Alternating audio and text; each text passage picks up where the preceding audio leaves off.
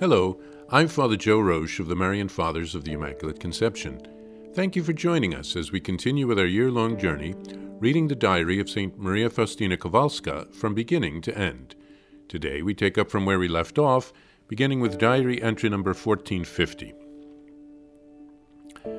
So today I submit myself completely and with loving consent to your holy will, O Lord, and to your most wise decrees, which are always full of clemency and mercy for me, though at times I can neither understand nor fathom them. O my Master, I surrender myself completely to you, who are the rudder of my soul. Steer it yourself according to your divine wishes. I enclose myself in your most compassionate heart, which is a sea of unfathomable mercy. I am ending the old year with suffering and beginning the new one with suffering as well. 2 days before the new year, I had to go to bed. I was feeling very bad, and a violent cough was weakening me. And together with this, a constant pain in my intestines and nausea had brought me to the point of exhaustion. Although I could not join in community prayer, I united myself spiritually with the whole community. When the sisters got up at 11 o'clock at night to keep vigil and welcome the new year, I had been writhing in agony since nightfall, and this lasted until midnight. I was uniting my sufferings to the prayers of the sisters who were keeping vigil in the chapel and atoning to God for the offenses of sinners. When the clock struck 12, my soul immersed itself more deeply in recollection, and I heard a voice in my soul. Do not fear, my child. You are not alone. Fight bravely, because my arm is supporting you. Fight for the salvation of souls, exhorting them to trust in my mercy, as that is your task in this life and in the life to come. After these words, I received a deeper understanding of divine mercy. Only that soul who wants it will be damned, for God condemns no one. Today is the feast of the New Year. I felt so bad in the morning that I barely managed to go to the next cell to receive Holy Communion. I could not go to Mass because I felt so sick, and I made my thanksgiving in bed, too. I wanted so much to go to Mass and then to confession to Father Andrasz, but I felt so bad that I could go neither to Mass nor to confession, and because of this, my soul suffered a good deal.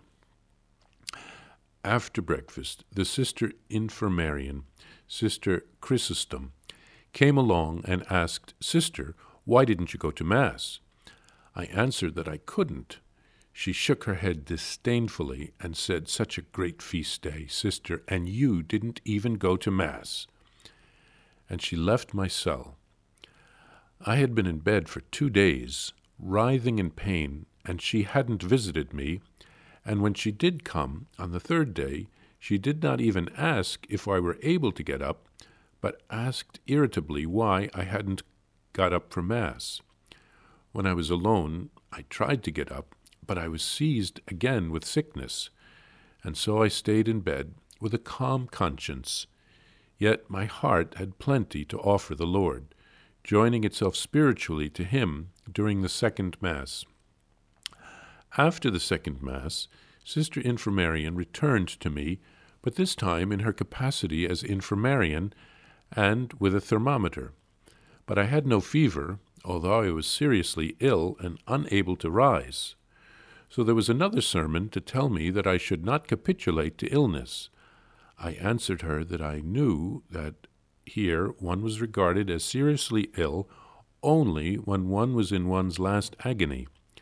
However, knowing that she was about to give me a lecture, I replied that at the present time I was in no need of being incited to greater zeal.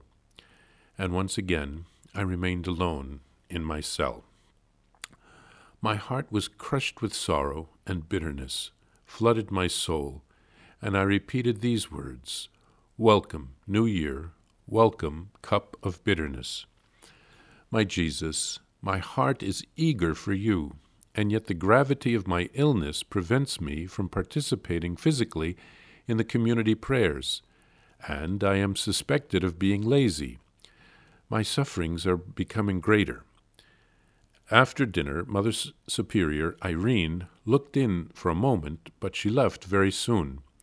I intended to ask to have Father Andras come to my cell to hear my confession, but I restrained myself from making the request for 2 reasons.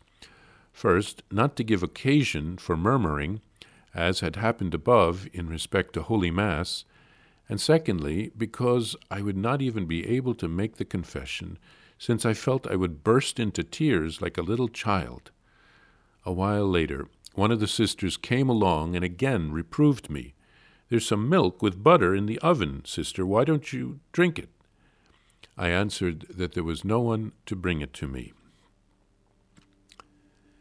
St. Faustina surrenders herself completely to the will of God. She asks Jesus to steer her rudder so that she will arrive at the correct port. We can think of the stormy sea of Galilee that the apostles had to cross. Faustina closed out the year in suffering. While the other sisters prayed in the new year, she was writhing in agony in her bed.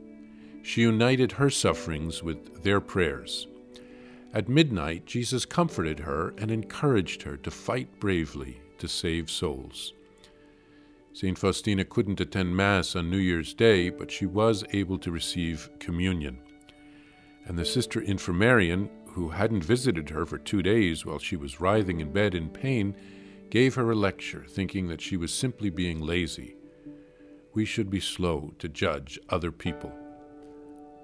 Her judgment hurt St. Faustina on a human level. When the Mother Superior briefly visited, St. Faustina wanted to ask her to send Father Andras to hear her confession, but she didn't do so. She didn't want the other sisters to be murmuring and gossiping about her receiving special treatment and requiring the confessor to come to her, and she was afraid that if he did come, she would just burst into tears because she was so emotionally fragile at that point. Another sister tried to get her to go to the kitchen to have some buttermilk, but Faustina didn't even have the strength to get up, and she said there was no one to bring it to her. She suffered in many different ways.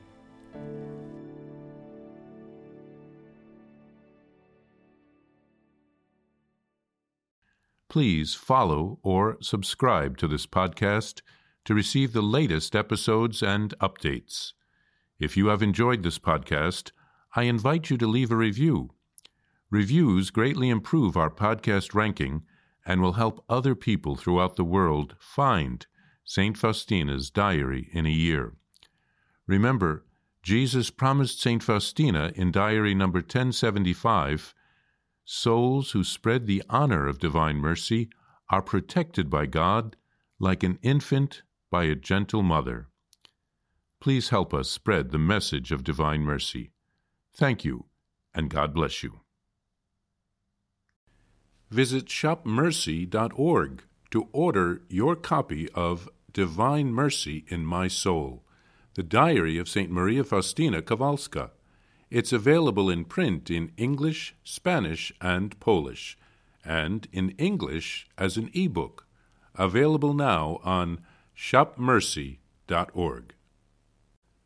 Are you enjoying this podcast?